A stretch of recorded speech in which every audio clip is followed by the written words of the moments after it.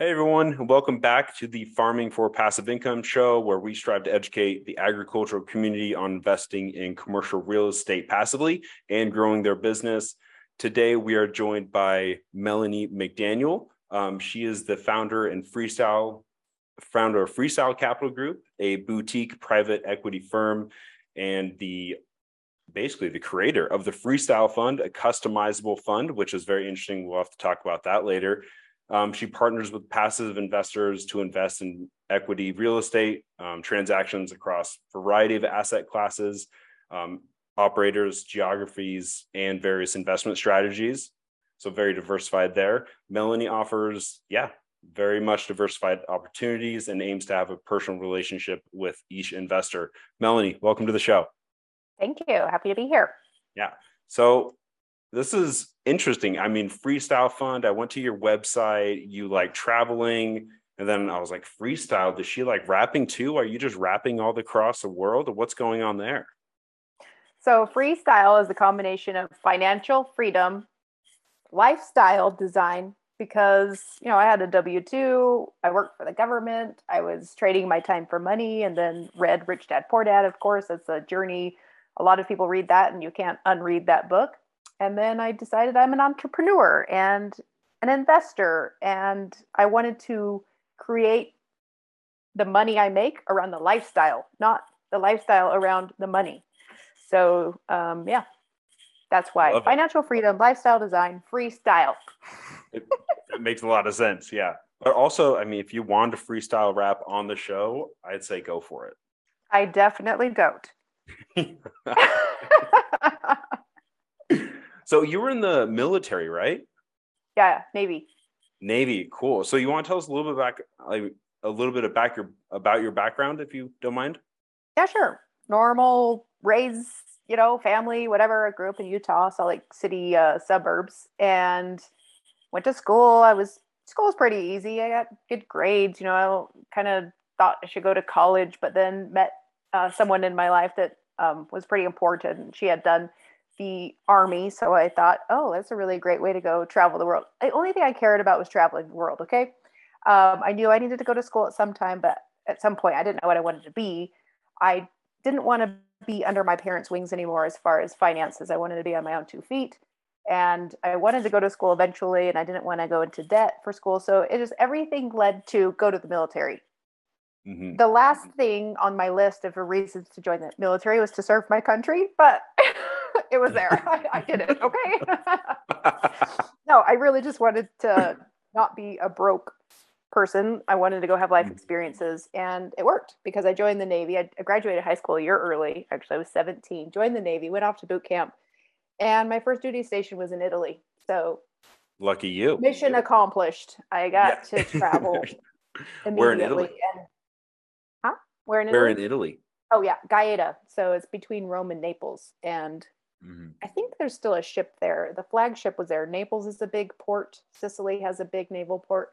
But Gaeta at the time had the ship, and it had a little I can't even remember what it was called, but a little military base. But it's not there anymore, the GSA Gaeta, but there is the ship. I think the Mount Whitney is still there. Okay, interesting. And so you did that for a while, and then 4 years I did that, got out, decided I needed to go to college, and I'm like, well, what am I going to do? Thought, well, what do I like to do? And I was making a list, and my first thing on my list was travel, and then that was the rest. There was nothing else on my list. I thought, okay, so I studied travel. I studied hospitality and travel administration. I have a bachelor's degree in that. I went to Metropolitan State University of Denver, graduated college, moved to Hawaii. I became like a deckhand or a co-pilot on the tourist submarine in Waikiki. Did that for a while and realized, okay, this is not a corporate ladder I want to climb. Then I kind of went back to my roots of my dad had worked for the state of Utah. He worked for the prison system. And his wife at that time, who was the one who had been in the military and kind of followed in her footsteps. She was a park ranger for the National Park Service. So I'm like, well, I could do that. So I ended up becoming a park ranger. I was a federal officer for 9 years. And that was great until I read Rich Dad, Poor Dad and realized I was trading my time for money. And honestly, I internally knew that I was really unfulfilled. I Mm. need a challenge. Yeah. And it wasn't challenging at all. I don't know. And then after reading Rich Dad Poor Dad, I got into Bigger Pockets, spent many hundreds of hours on the taxpayer's dollar driving around listening to Bigger Pockets. Well, To you're be still doing your honest. job. Oh, maybe. I was on patrol. I don't know, whatever. I would go like on a foot patrol, go hiking in the mountains. It's like a Saturday. Like, where will the people not be? That's where I'm going to go. And I would go and I would literally listen to the podcast. I was hiking on the job. I'm just being honest, right? I was Hey, miserable. that's I was miserable. honesty is number one, right? No, if you think about jobs, and I don't have the data for this, but I've heard in an 8-hour day of a job, you typically get 2 hours out of your employee. Whoa. Really, on I have any not job, heard that statistic. like 2 actual hours of real work. The rest of the time, especially with phones now, social media, water cooler, chit chatting, shooting the crap with your coworkers, Yeah. surfing the net. They've done studies on this. You get about 2 hours out of an employee, unless they're an entrepreneur, right? They're building their own thing. They constantly work because it's their dream. So I was very internally, I knew that that was not fulfilling. And morally, right? I felt bad about it. Like Yeah. I did. But at the same time, I was miserable. But I couldn't quite put my finger on it and I didn't have a solution for it until I read that book and realized, oh, I can build my own wealth. Oh, I can build my own uh like the The the quadrants. the quadrant. Yeah. So I was employed, obviously. And Yep. then my next step was being a real estate agent, which is self-employed. I knew I still had to trade my time for money, but at least I could build the business, which I did. I built a team and they started making money, which paid me.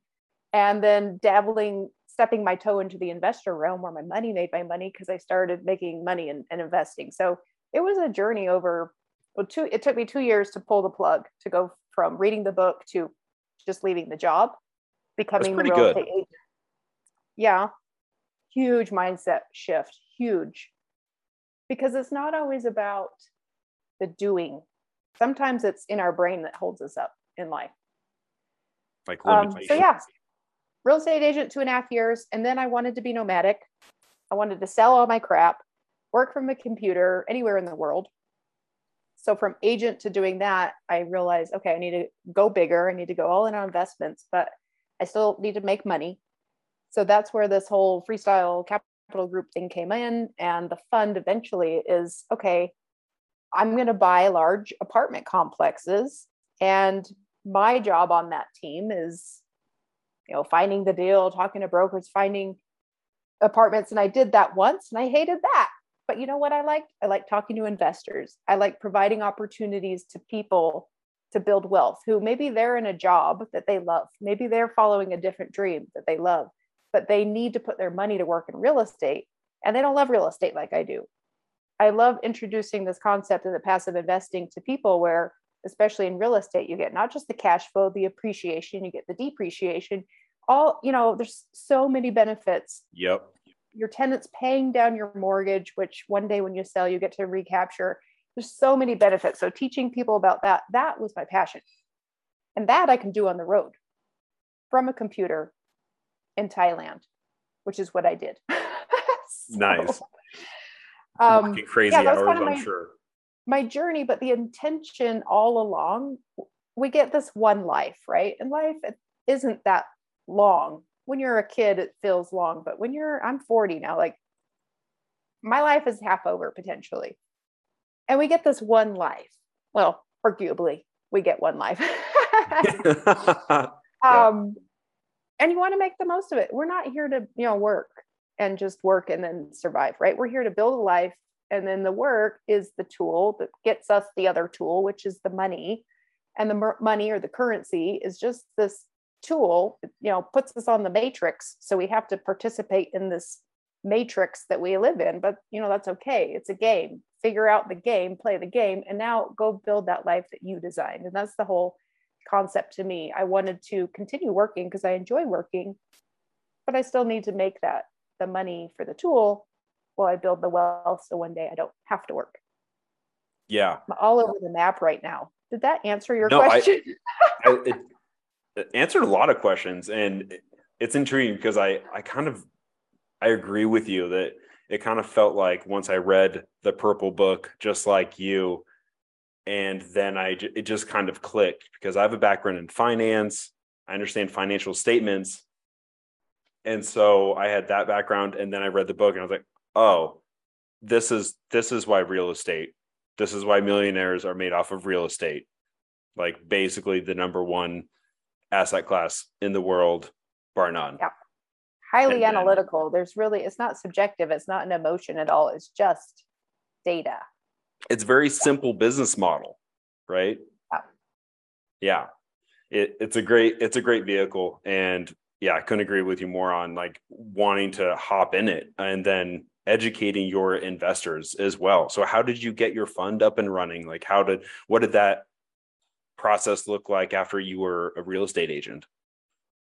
Yeah. So from agent, the next step was thinking I was going to buy apartment complexes and manage and operate them. But it's hard to manage and operate an apartment complex when you're all over the world. So I knew it would take a team. It takes more than one person to take down a large asset. So I thought, okay, what are the jobs on the team? The jobs to buy a large piece of commercial real estate is someone finds the deal, someone does all the due diligence, all the underwriting, gets it to the closing table. You have guarantors, you have people with money, you have, putting all of that together. And then once it's closed, now you have someone who's managing the asset. They're putting the business model into place. They're managing the property manager. They're managing the construction manager. And you're putting that business model in place to force the appreciation. So one day you sell and you return your investors a bunch of money. Mm-hmm. And of all of those jobs, if I don't want to be tied to a geography, the job I can do is investor relations, raising capital for the deal, maybe some secret shopping or vetting or, attending meetings and being just another brain in the room to like have ideas and just hold my thumb down on the operators, making sure they're doing their business they're supposed to be doing. So that's what I lean towards. So I launched out the gate just trying to do partnerships where my main job on the partnership was to raise capital. But because I was new in the business and I couldn't say, oh yeah, I can raise $1 million, or oh, I can raise $500,000, or oh, I can raise $3 million. I had no idea how much money I could raise, right? Until you do it, you have no idea how much you could raise. So nobody wanted to bring me on. And a good year and a half went by. Plus it was COVID, by the way, that really slowed some things down. It was a year and a half from when I launched Freestyle Capital Group in January of 2020, got my business up and running, got my YouTube channel going, which don't bother going there because there's nothing going on at the moment with that thing. I'm definitely going there now. I haven't posted a video in over a year. I need to do it because I have so much to say. Anyway, get the website up and running, get the CRM in place, start talking to investors, do the newsletter, all that crap, right? That was the beginnings. It just takes time to do it. You could do that from anywhere in the world. That's why I was in Thailand. Launched the business. Now I'm going out and talking to operators saying, hey, pick me. I want to do, raise capital, plus building the investor database. A year and a half before I did my first deal. Luckily, when I was a real estate agent, I had built a team and I still, when they closed a deal, I would make money. So I had this nice runway plus a bunch of savings to get me through that dry spell of a year and a half. I literally had no income except for my agents back in Virginia. Going all in. Anyway. Huh? Going all in. Oh, it was all in. And I'm all in again right now, actually, because I left the agent thing, right? Did the capital thing. And now I've launched the fund. So it's every time I start getting traction on something, I just go stir it up again and do the next thing. And it's not the next thing because it's a shiny object. It's just a progression as you go, right? Because I wouldn't have ever, in fact, I said back then, I would never start a fund. I have no business starting a fund. I would say that back when I did my first couple deals, but now I'm like, I get it. And I get why a fund works. And I'm now doing a fund. So the fund allows me to not just do one deal with an operator, but now I can do diversified deals, different operators, different geographies, different investment strategies. So if people are looking more for cash flow, then you're going to put them in a debt note, or you're going to put them in triple debt, or you're going to put them in storage. If they want appreciation, you're going to put them in value add multifamily. You're going to put them in things that you can force appreciate, right? So they can diversify their portfolio. But the fund model helps me save my investors a lot of costs, because there's a lot of legal costs every time you do a deal, especially if you're doing individual funds or whatever. So the fund, I can run it really lean, but still provide that diversified experience. And my fund isn't a blind fund. And this is the difference when I said I would never start a fund. Blind funds are a little scary to me when you invest with someone, because they can go buy and sell whatever they want. For me, every deal, it's almost like a mini syndication where they get to pick and choose only the deals they like. And then they're building their own pie chart. So if you think of Robinhood for stocks, you go buy some Google, some Apple, some healthcare, some minerals, whatever, you create your own little pie chart, right? Well, they can do that in my fund with real estate. So they can have some triple net in there, some storage, some apartments. Maybe they only want to invest in Texas, so they only look at Texas deals. Maybe they want to be diversified across the nation. Who knows? So that's what I created, but it took doing a few deals. It was tough at the beginning when finding operators that will take me on, but then, the struggle of raising the capital. But once things get into motion, you get, a name for yourself, people are happy with the investments, then the next logical step is to create the fund. So everything's just a progression, constant learning, and being open to be a pioneer sometimes in some of this diversified fund. There aren't a lot of people that do this because it's hard. it's harder. It takes a certain amount of software and risk investing up front in the platform. But I just believe if I were an investor and I just want to be passive, I love my job, I would want to be diversified, especially now with the economy. I don't want to just be all in apartments, although I think that's the bread and butter. I don't want to be all in one market, because if it's Vegas or whatever and a whole industry gets taken out because of COVID, now you're at risk. I don't want to be just in cash flowing assets and not building appreciation. So anyway, it's just been a journey along the way. And yeah, I will say, like, a mindset sort of thing, starting back in 2015 when I read Rich Dad Poor Dad. I also read another book called The Power of Now, which was also life-changing, has nothing to do with real estate and just more of the mindset stuff, is being open to new ideas and being willing to pivot when an opportunity presents itself. I love that. So yeah, that's been my journey, and who knows what will be the next thing. Yeah, who knows? I'm excited to see, for sure. So before the fund started, you were investing in single asset deals. So you were did you do like single entity, or were you a partner as a general partner raising capital for them, or what did that look like? And I've done everything. So the journey was, my first real investment was, I didn't have any money in the deal. I just found the deal. It was a 24-unit apartment complex in Norfolk. I was a real estate agent at the time, marketing for quadruplexes, because a lot of my military guys and gals wanted quadruplexes. They want to live in one unit, rent out the rest, right? House hack, using their VA loan, and they could do that with a quad. So I sent a letter campaign specifically in this one area for this one guy for quads. I sent 56 letters one time. I found 3 quads off that, sold it. But this one guy's like, I have a quad, but I also have a 24 unit. Do you have someone for those? I'm like, that's me. I do. I buy those, because I knew I wanted to get into apartments. So I went to my RIA meeting, the Real Estate Investor Association, right? Every market kind of has these RIA meetings, groups. And my intention for that day was to find a partner. And I met this guy, Keith, and his wife, Susu. He was a Navy captain, like an 06. They had money they needed to put to work. I had a deal, and the rest is history. So that no money down has turned into about a value of 80 grand over the last 2 years. We actually got an unsolicited offer on the apartment just a couple of weeks ago. We're going through negotiations right now. So that may be done. And that's about $80,000. And I had no money in the deal because I knew how to structure it. I knew my value, and I found the deal. Another deal, it was just a $50,000 passive investment. That one is now, and that was in 2019, December. And that one is now going full cycle. We're under contract. We bought it for 18.1 million. It's under contract for just over 37 million. So with leverage, that's about a 3x in 2 years. Yep. Wow. Nice work. That's the luck of the draw in the market. That is not a lot of skill. That is just mostly cap market. Yeah. And increasing rents. I mean, everyone's a genius that has done real estate in the last 10 years. I mean, seriously. So that was everything. I think is just luck right now, but that's okay. So those were the first two. My next one, which took a year and a half later, I created an SPV, a single purpose vehicle, which is a fund.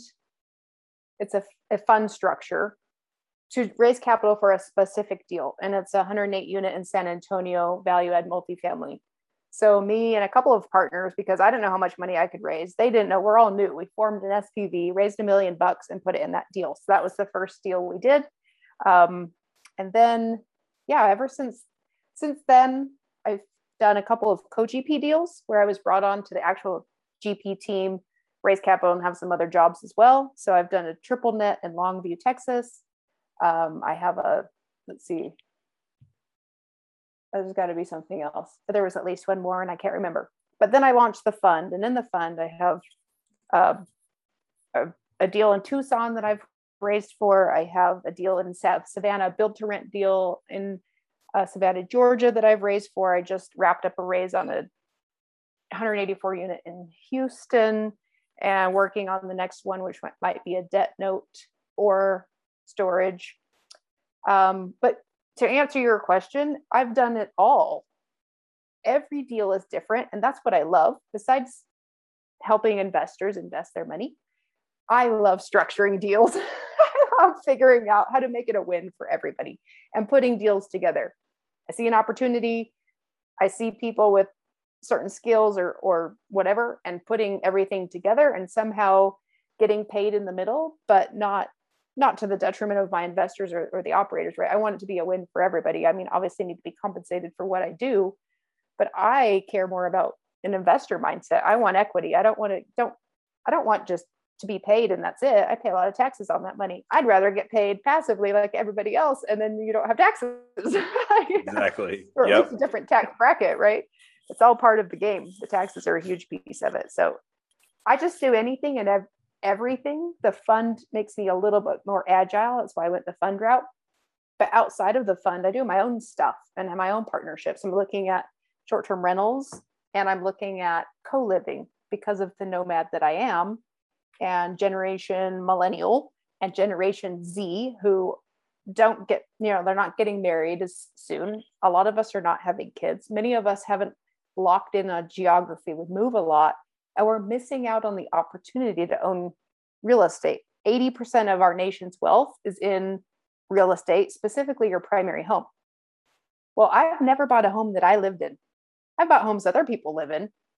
But me, Melanie, I have never bought a home because I move all the time. I'm not married to any geography. I've never gotten to a point where I'm like, I want to buy a house here. This is my forever home. Never. So I want to provide an opportunity to those generations who want this lifestyle, because I'm big on lifestyle. They can invest in a fund that owns all of these houses that they rent rooms from. And now they can live a month in Boise, a month in Austin, a month on the 30A in Destin, Florida, a month here or there.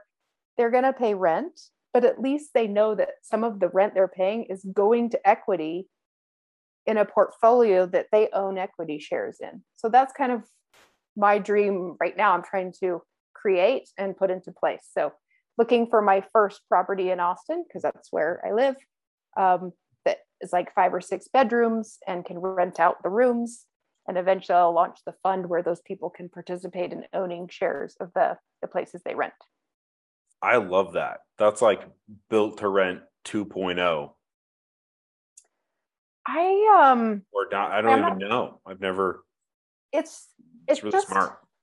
I think it's kind of a new concept. I'm sure it's not new. Like and everyone I've brought it up to is like, oh my gosh, it's such a great idea. Why hasn't anybody done this? I think there are some co-living communities that are starting to do it, but nothing's really taken traction yet. Because honestly, the lifestyle hasn't taken traction in the US. If you go overseas or you Google digital nomad or whatever, you will find all sorts of nomad houses, entrepreneur houses, incubator houses. Go look at Madeira in Portugal, one of the islands out there. There is a community of these, people from all over the world that come and live there for a month, 2 months, 3 months. Like you're in Holland, you said, and I asked you earlier if you were a digital nomad. And you're not, because you work for a company. But there are people that will move to Portugal, find a place, a furnished place, live in it. I mean, some people look for Airbnbs, but that gets expensive and it gets lonely. If you're traveling, wouldn't you want to move into a house where there's 6 other people like-minded and you get your furnished room and you share common spaces? Like in the US, I really feel like this is the leading edge. Like short-term rentals were the leading edge, right? In the last 5 years or so, short-term rentals are getting a lot of exposure. I'm thinking co-living is the next edge.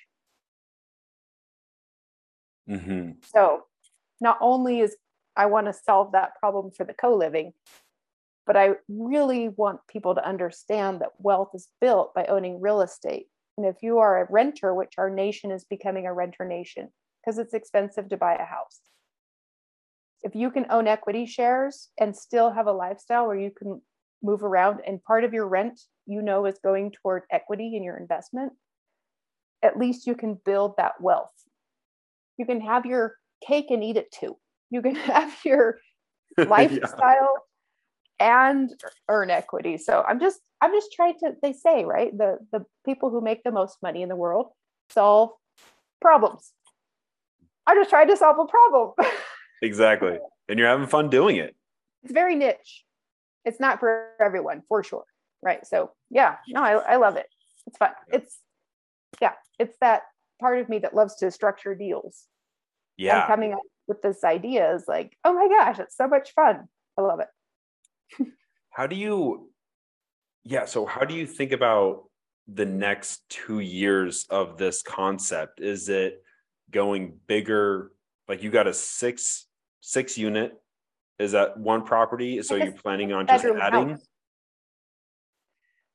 So it depends. There's a couple levels of co-living. Some co-living is just room rentals, right? And they'll teach you, if you follow anyone that does co-living, just basic room rentals. They're like, oh yeah, take a house with 2,500 square feet, it has 5 bedrooms, you add some walls, and now you all of a sudden have 8 bedrooms. And I'm thinking, that's real small, tight, whatever. What I'm trying to create, and there's nothing wrong with that. There's ways you can make money doing that for sure. And there is a need for room rentals, affordable housing.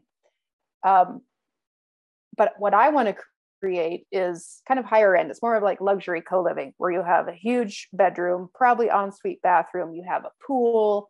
You're in a cool town like Austin. Or you're out in hill country next to all the wineries, one of the two of the Austin area, and it's higher end.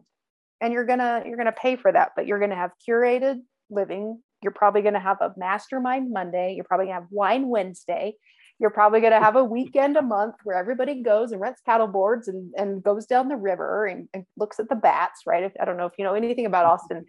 Or, maybe we go to another co-living house. Maybe there's a couple of these pod houses and everyone comes to house one and has a pool party once a month or, whatever. It's a place where people come not just to rent a room and do their own thing. They come, they have a community of like-minded people.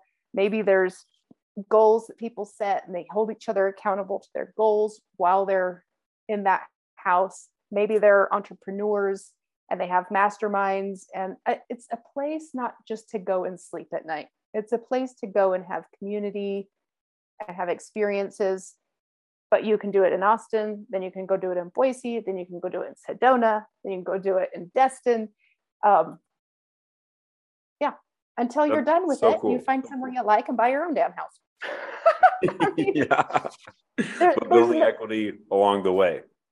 Yeah, if they choose to invest, they don't have to. That would be a separate investment. It would just be the vehicle that's buying all these houses.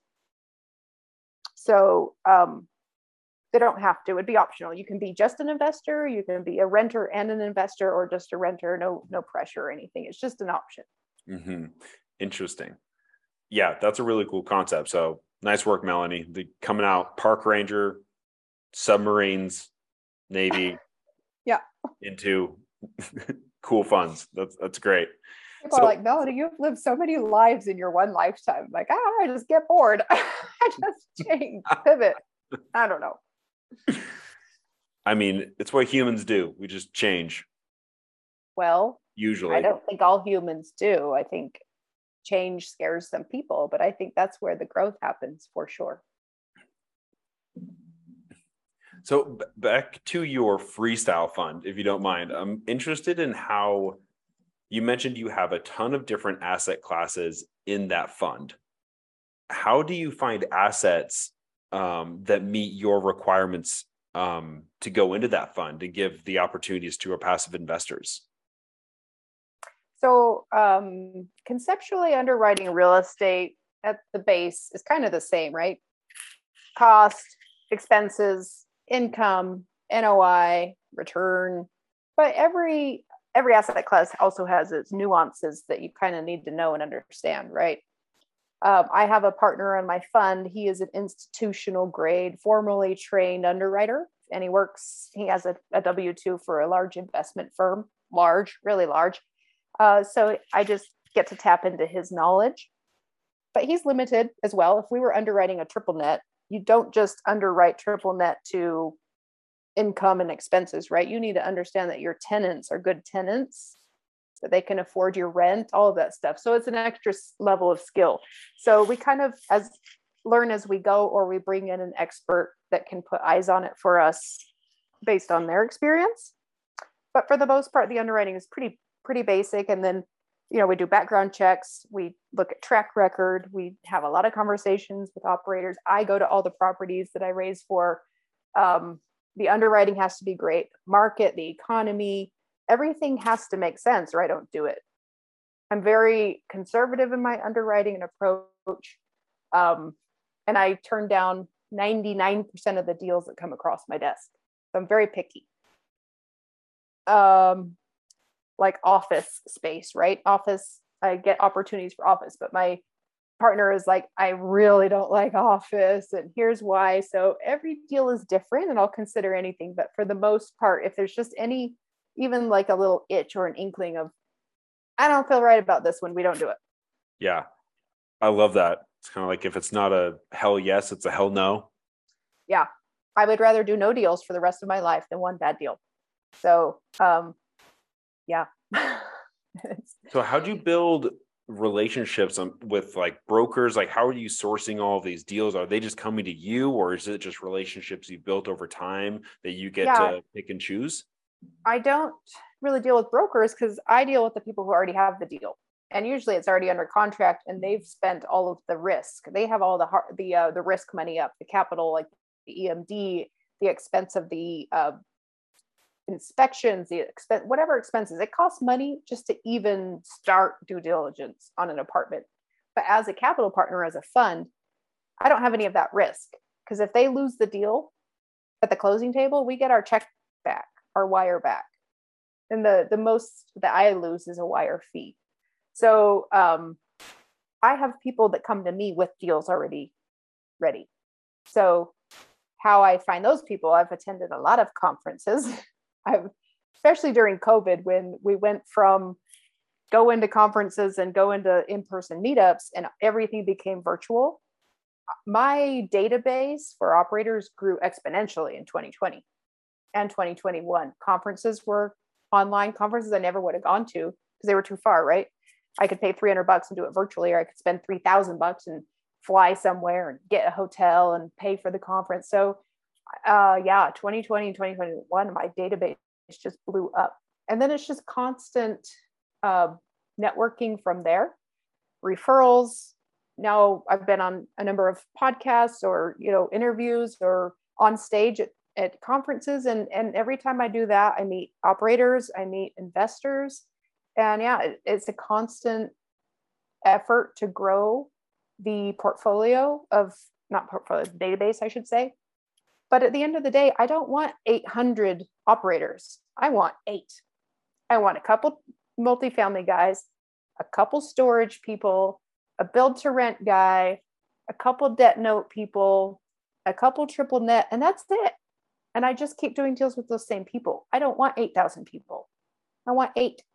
And then when it comes to investors, honestly, like you read my bio, boutique, I want to know everybody. I don't want 1,000 people. I don't want 1,000 investors. I want 30 households, maybe 50, and just keep doing deals with the same people over and over again. That's how I want to build my business. I want to know these people. I want to break bread with them. I want to drink a beer with them, or maybe a wine. I want to travel with them. That's what I want. I want a lifestyle, not a transactional relationship or a business. Yep.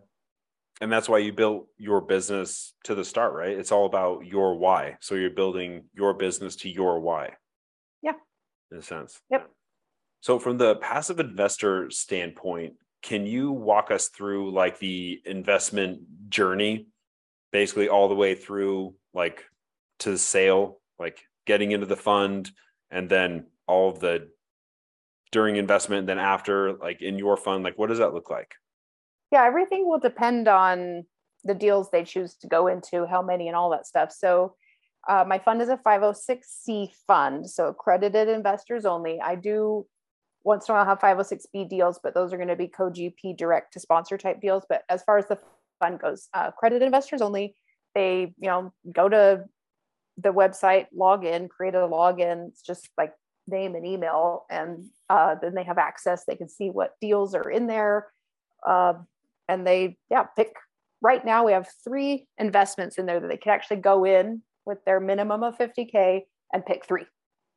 They could be already diversified in 3 deals, because we always kind of overfund each position and hold back money that people can buy shares out from when they come into the fund.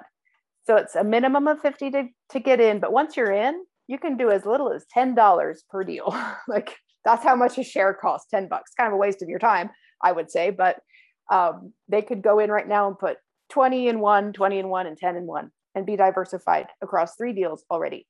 And then it just depends on, if they keep buying deals, and it's specific to their own deals. They can't exit whenever they want. They have to live out each deal's whole full cycle. Some will cash flow, so they might get distributions into the fund, and then they can either choose to pull the money out of the fund or just reinvest the money in the fund into a new deal. Or maybe it's something that doesn't get paid out to the end, like my build to rent deal right now. Nothing's cash flowing because it's dirt, right? They have to build the houses and then it will start cash flowing and exit. So if it's like a development type of deal, there will be no cash flow, but at the end, they'll get a big lump sum. And every year, of course, you do your taxes. And because they're invested in the fund and not each individual deal per se, they get 1K1. And it will reflect for every deal they're in, all of their depreciation, all of their cash flow, all in 1K1. So that kind of makes it cleaner and easier for them. But yeah, they're in the fund until their last deal goes full cycle. So if they're in 20 deals, every year 3 or 4 close out, they have to wait until everything's done. As far as the fund goes, I'll probably only keep putting money into it for about 2 more years, and then shut down the fund, and then just everything will cycle until everything's full cycle. So 5 years is usually the length of the longest investment. I do have one in there that's projected at 6, although we all think it'll sell in 3 to 5 years. But that's the journey. Each deal they're in, they get either a quarterly or monthly newsletter, financials, whatever. But we do all our own auditing and quarterly financials internally. We do that on behalf of the fund, but investors, of course, are always welcome to do their own auditing and ask their own questions, and they can be as involved as they want to be. It's great. Transparent. Yeah. I mean, I can only be as transparent as the sponsor is, but if they're not transparent enough, then I dig for numbers, because I need to do my own audit. So yeah, whatever I come up with, the investors have access to. Mm-hmm. So when, say, an investor puts 50 in, but 25 is in multifamily and the other 25 is in self-storage, when they do the value add deal in multifamily and it sells in year 3, do they see that gain on the K1 in year 3, or do they only see it at when the entire fund is closed out? How does that work? Deal by deal. Okay. Yeah, they'll see the gain in year 3 on the multifamily. Yeah, how this fund is different than a lot of funds. A lot of funds are blind funds, right? The fund is just buying and selling, and the investors are kind of getting whatever their pro rata shares of the whole portfolio. This one is deal specific, and it will be reflected on their K1 specific to each deal they chose to be in. I like that. Yeah, it's giving them an option to be diversified, but still holding that entity specific return profile that they want. And the only way it can happen is simply the software program that tracks that very complicated deal by deal calculation. I mean, it's a proprietary software company that I use. It's called avestor.com. They're relatively new. I was kind of one of the pioneers, one of the first 3 or 4 funds that launched with them, but now they're kind of ramping up and there are other funds doing the same thing. But up until Avestor, I hadn't heard of a diversified, customizable fund. I mean, I'm sure they exist in some like large institutions, or I'm sure somewhere it exists, but it wasn't like a product that a normal person could participate in, I don't think. Yeah. Well, it's still relatively new, but it needed to be. It's old school to just do blind. Yeah. That's old school thinking. That's institutional. We're kind of like scrappy now, right? Yeah, exactly. But we have the technology to do it. Yeah. Yeah. Yep. Which is why I love it. And then we can offer the value directly to your investors as those great opportunities come into fruition. Yeah. Yeah. That's great. Well, I think we're nearing the end of the show, but I do have one more question, if that's okay with you. Yes. All right. So what is the one question you wish I would have asked you? So I knew this question was coming, but I didn't know what questions you were going to ask. So I think it's not going to be just a question, but I do think the why piece, right? Like, what's your why? Why are you doing what you do? Like, what does life really mean? To me, it's this whole lifestyle design thing, right? So I would want a question directed toward, okay, why do you do real estate? Like, why? Besides the money piece, is there a bigger reason? And for me, the reason is I want a certain lifestyle and I want to build wealth. And I don't want to work for the rest of my life. And I just want to do what I love. It makes me happy. So that's the question and the answer. And the answer. I get both, which is exactly what we wanted. Well, Melanie, thank you so much. Making me laugh. Always a good time. Where can investors and anyone who's interested in investing with you reach out and get a hold of you? So Freestyle Capital Group is my website. There's a couple ways to get through. There's the investor lounge. So that just puts you kind of in my database and it forces you to fill out the investor questionnaire so I can see where you fall if you're accredited, not accredited. If you're not accredited, I'm going to reach out. We're going to have a phone call. We're going to get to know each other. If you're accredited, then you'll automatically qualify for the fund and for the 506c deals. Or they can just email me, Melanie at freestylecapitalgroup.com. I'm pretty easy to find. If they just Google me, they'll find all sorts of things like my date of birth and probably the last 8 houses I lived in and probably my social security and whatever. We don't live in, you'll Any, find it. Freestyle raps on YouTube from back in the day? Definitely not. All right. But I'm on like Instagram and LinkedIn. I mean, it's wherever people like to connect. I am not on Twitter, or though I am on Twitter, I guess I don't really post on there. I'm not on TikTok. I should probably be on TikTok. I think you would crush it on TikTok. I probably would, but I just all those dances.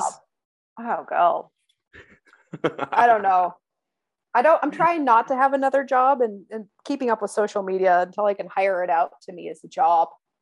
Yeah. But it has a time and a place for sure. It's how you connect with people, and I'm okay with that. Exactly. Well, Melanie, thank you again. I'll put all of that info in the show notes. And to all of our listeners, thank you for your time. And we look forward to next time. All right. Thanks, everyone. See ya. Thanks, Melanie.